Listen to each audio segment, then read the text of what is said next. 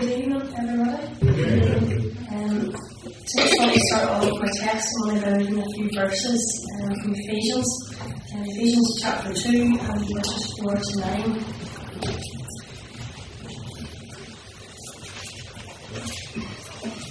But God, who is rich in mercy, for his great love wherewith he loved us, even when we were dead in sins, hath quickened us together with Christ. By grace ye are saved, and hath raised us up together, and made us sit together in heavenly places in Christ Jesus, that in the ages to come he might show the exceeding riches of his grace and his kindness towards us through Christ Jesus.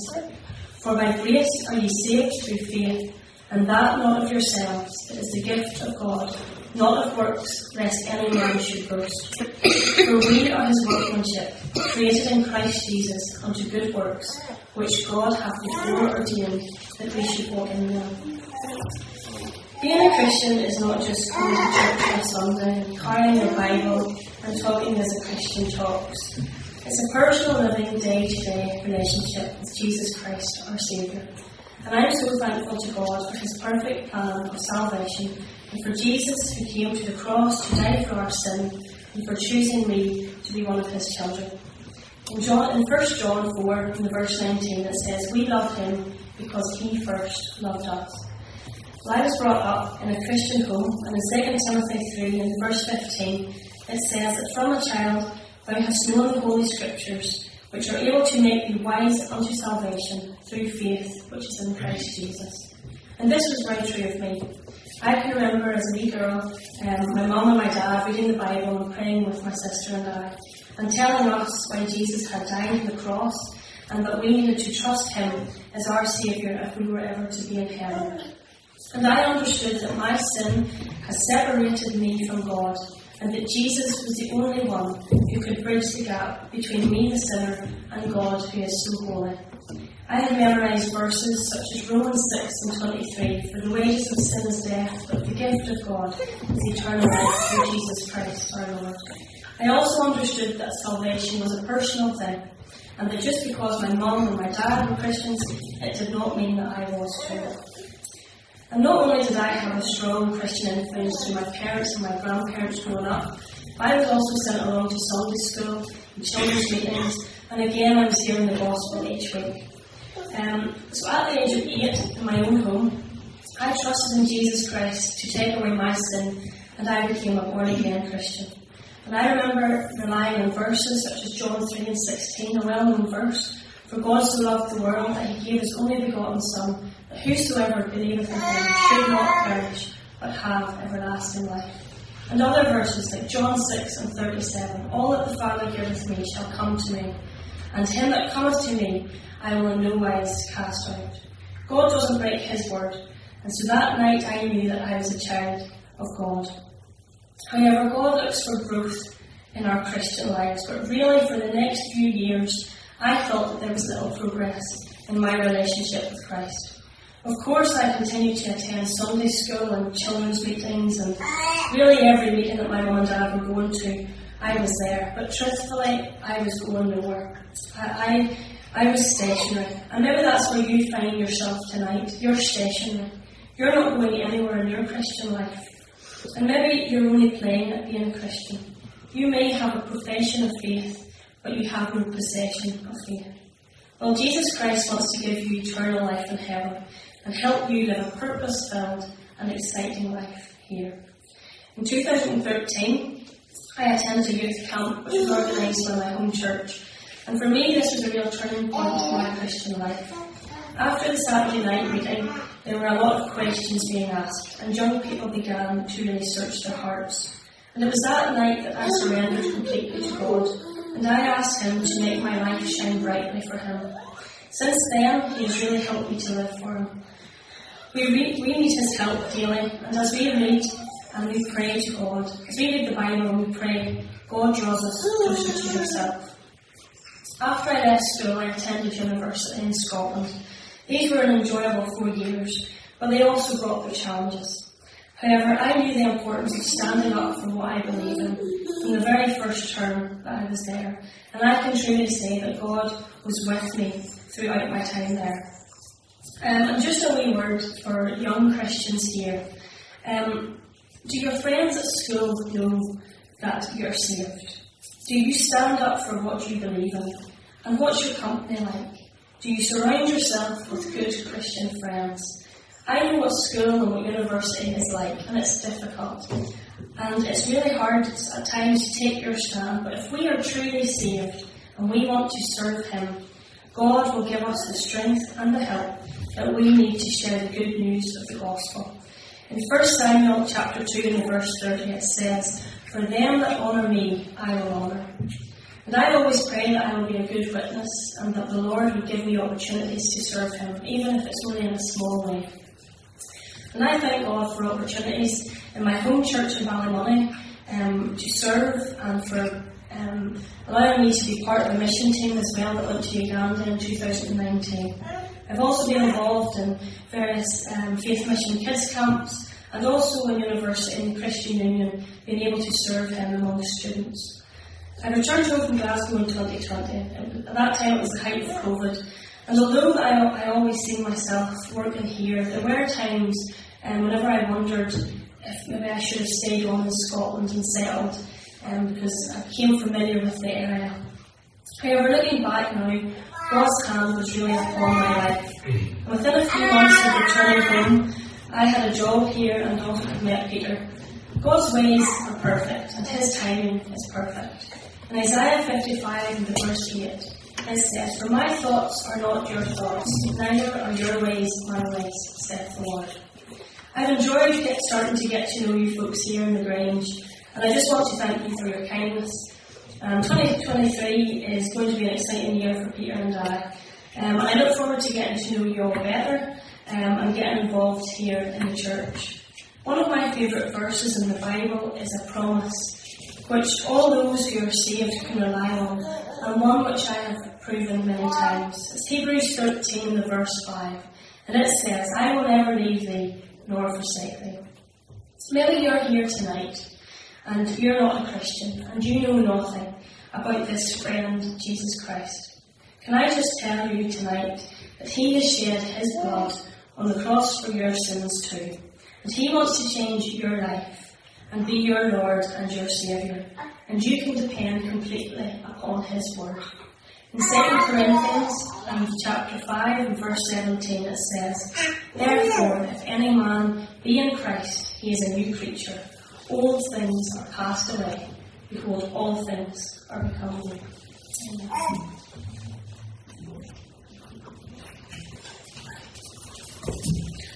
Evening, everybody. Just let you know in advance, I've been warned about speaking fast. Apparently, when I start speaking, I get fast, but I see we've got a good hour and a half to go, so we're all fine.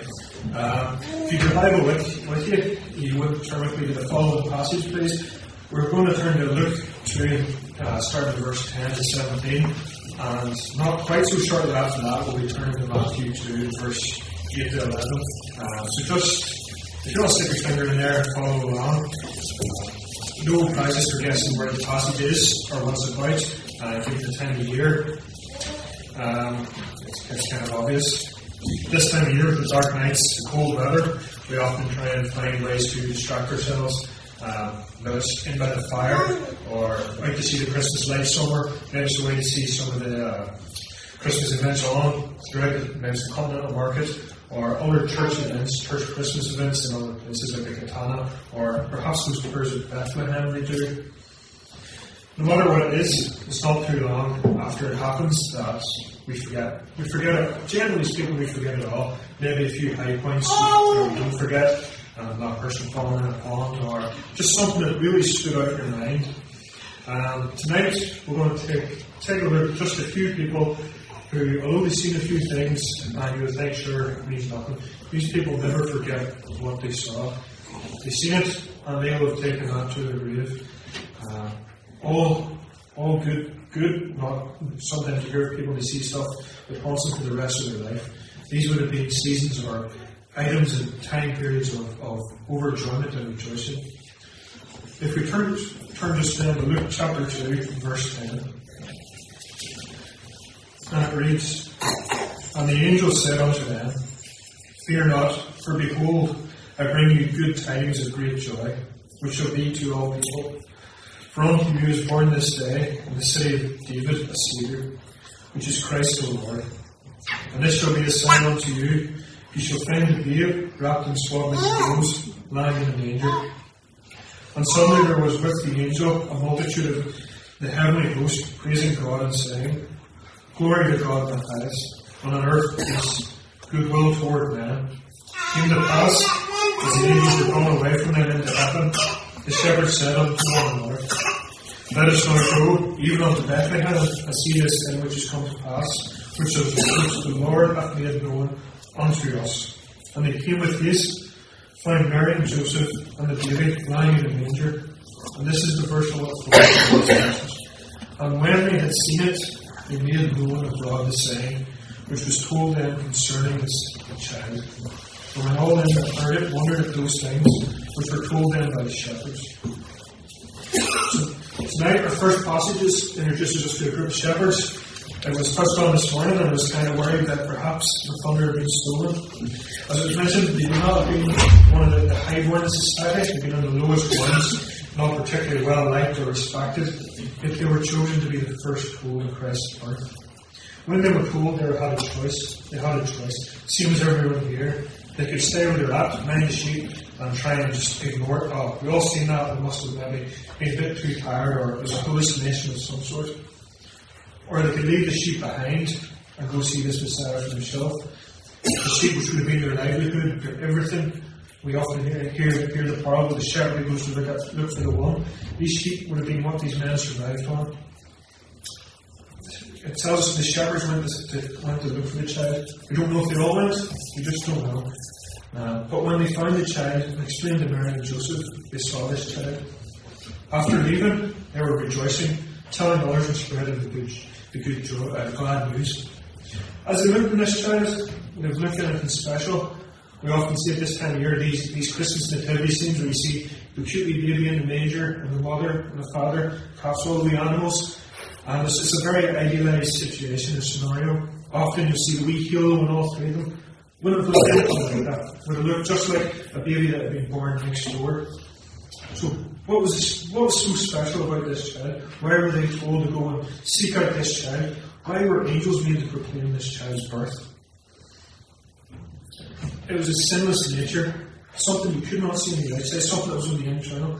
It was a fulfillment of a promised Messiah. God incarnate as man. These shepherds who would have been Jews would have been brought up expecting and believing and waiting on this Messiah to come. A lot of them at the time believed to be some sort of religious leader or spiritual great man, or perhaps even born into the king's family himself, or some royal priesthood family.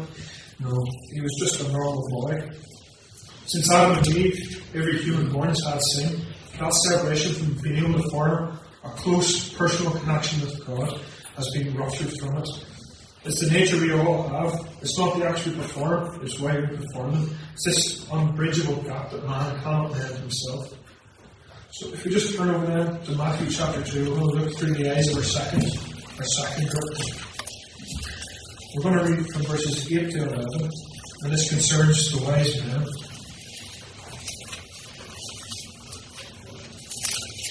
And it reads, And he sent them to Bethlehem, that being Herod, and said, Go and search diligently for the young child, and when you have found him, bring me word again, that I may come and worship him also.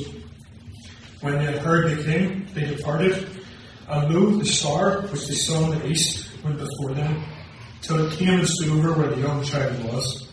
And when they saw the star, they rejoiced with exceeding joy. And when they were come into the house, they saw the young child with Mary his mother, and fell down and worshipped him. And when they had opened their treasures, they presented unto him gifts, gold and frankincense and myrrh. This is the time you see the wise men. This group of travelers have been searching for the king of the Jews. They'd seen the sign and thought, I need to go and find what that is. I must need to see that. This is about 2 years after the shepherds. And these aren't from a Jewish background like the shepherds. We don't know where they're from, but for them to be travelling and to go to the Herod and to be directed through Scripture, which if they were Jewish, they would have known.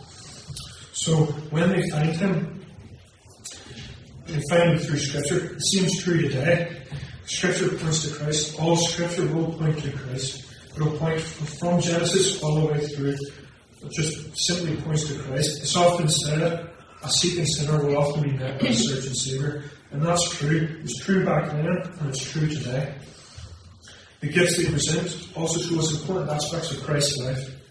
The gold it represents his kingship. There's none above him. He alone is worthy of our worship. Matthew 6:24 lets it be known that we can only worship other gods or something else. We can't worship two masters. We have to direct our lives towards him, or else there's nothing else. The frankincense, this stands for his priesthood. His priesthood, Jewish times, it was the priests who performed the daily sacrifices. These were non-permanent ritual offerings that man made towards God to make atonement for his sin. That gap that we have between ourselves and God was the only way at the time that they had. It required a blood sacrifice, normally of a lamb or a goat or an ox. Christ came to present that single perfect sacrifice once and for all for the forgiveness of sins, to bridge the gap between God and man. And you'll hear that phrase a lot. He came to bridge the gap between God and man. That is the meaning of Christmas. The myrrh, which took me ages to learn how to spell that. This told of his death to come. His purpose on earth, he had voluntarily come to bridge this gap between God and man. As mentioned before in the frankincense, it required death. It required a perfect death, one that man is not. He came to take the perfect substitute for man, to take God's wrath instead of you and me. Now, this Christmas, so much will focus on consumerism, giving and receiving gifts. At this time and in this year, the only gift truly worth giving is that of your life to Christ. So maybe thinking, right now, great, it's finished, 10 minutes, let's go get some food. But you'd be surprised that the Christmas story doesn't end there. So often in life, and in the consumeristic and materialistic world, where they water it down, but they'll just go, the Christmas story starts when Christ is born, and when the wise men come, that's it over. To take a view through our next eyes, we need to jump forward to Matthew 27:54. We go to the scene of Golgotha, looking through the eyes of the centurion. We look through this to see the climax of the Christmas story. He is witnessing Christ upon the cross. He has seen firsthand the reason Christ came into this world. John 3:17 states, God sent his Son not into the world to condemn the world, but that the world through him might be saved. I'm quite interested in history, and I'm quite interested in the military history. So when I decided to look up just what you have to be a centurion, generally speaking, you needed 10 to 20 years of combat experience. You needed to be able to be strong. You needed to be able to be a good martial warrior. You needed to be able to inspire. This wasn't a naive young boy. This was a rugged, hardy, tough man who had seen probably a good lot of what the world had to offer. And the world at that time was not a pleasant place. It wasn't as comfortable or as nice as it was now. This man, after seeing everything he had, his interaction with Christ, could have been his first interaction. He could have been one of the ones that were in the barracks, taking turns beating him. What does he say when he meets Christ? The only recorded line we have of him is, he goes, truly this was the Son of God. He had witnessed Christ's lack of resistance to being crucified, as well as the events of the past few years. Those hours when he was on the cross, when the darkness was falling, when he witnessed the two thieves beside him, how Christ had offered salvation to one of them, and the other had rejected him completely. Isaiah 53:7 reads, he was oppressed and afflicted, he opened not his mouth. He was led like a lamb to the slaughter, and a sheep before the shearer is dumb. This meeting with Christ had challenged the centurion. It had made it clear Christ was who he said he was, and Christ had come to die. Christ's meeting with everybody always challenges you, and you always make a decision, whether yes or no. There's no maybe, there's no sitting on the fence. There's a lot of times in life where we go, well, I'll maybe just leave it, or I'll sit on the fence and I'll see what way it plays out. Whenever Christ meets you, or you meet Christ, or you're seeing, there's always an answer. It's always a yes or a no. There's no middle ground in that. The final set of eyes we're going to briefly look at happens a few days later. We're looking at the women as they approach Christ's tomb the following week. They were going to put some spices on his body, as was the tradition. Most likely they were going to put myrrh on it as well, maybe a bit of frankincense. They had worries, however, how would they roll away the stone to get access to this tomb? There had been a guard put specifically there to keep people from stealing his body, in case people stole his body and made it seem as if he had risen from the dead. They had their worries. We continue with them, round the corner maybe, or through the gate into the cemetery. The tomb's unguarded, the stone's rolled away. After that, the grave is empty. The grave is empty. Christ is risen. They had nothing to do with come. All their worries, they were irrelevant. They didn't matter. Perhaps somebody in here's got worries, maybe my friends or my family will dislike it. Maybe I'm not good enough, or I'll just wait until I'm better. Maybe I'll be a better person when I will come. Or, as is so often the case, I'll wait till my deathbed. That's John 6:37 gives us assurance. Said, and him or her that comes to me, I will in no wise cast out. It's just to come as you are. You don't have to dress up. You don't have to get better. You don't have to kick that out or whatever. Maybe you think you're fine and I'll just leave it for a bit. All you have to do is come. It's a free gift, free to anyone and everyone who asks and seeks for it. Taking a look tonight just at the Christmas story through 4 sets of historical eyes. Shepherds in the field who were told about Christ and had a choice. The wise men who came to worship the King, the gifts they brought for his majesty, his priesthood, and his ultimate death. The centurion who witnessed his death on the cross and was personally challenged and interacted and realized that he was the Son of God. The women at the tomb, showing that all you need to do is come. Christ is risen and death has been defeated. The gift of salvation is freely available. There's one more set of eyes that the Christmas story reflects, and that's our eyes, our personal eyes. It's not, as we've heard, it's not our family's eyes, it's our own eyes. This time we're looking forward. This free gift isn't accepted, and it's not something that the world will have you hear, because it's not part of the happy-go-lucky nature that humans like to put around Christmas, and that sure it'll all be fine and we'll get together and we'll eat, drink, and be merry. We're looking forward. If this free gift of Christ's salvation isn't accepted, there'll come a time when you're gazing upon the white throne. It's an awful sight. Revelation 20:11 lets us know that there's no escaping from it or hiding from it. The rock people will cry out for the mountains to fall on them, and they won't be able to hide. This is the judgment seat of God, where the sin of the world is judged. If you haven't asked for Christ's redemption through this gift, He gives and offers freely. It's the last sight you'll see before you're thrown into hell. And that's not a happy sight, and it's not thrown around casually. Christmas may have occurred, the original Christmas may have occurred 2,000 years ago, but the effects of that day on the cross are still able to affect you today. Not only does it affect you today, or can it affect you today, but it can affect you for eternity to come. Once again, a gift is offered, and a gift will either be declined or received. There's no two ways about it. And if myself or any of the men or women here can be of any assistance, please do not leave this hall without seeking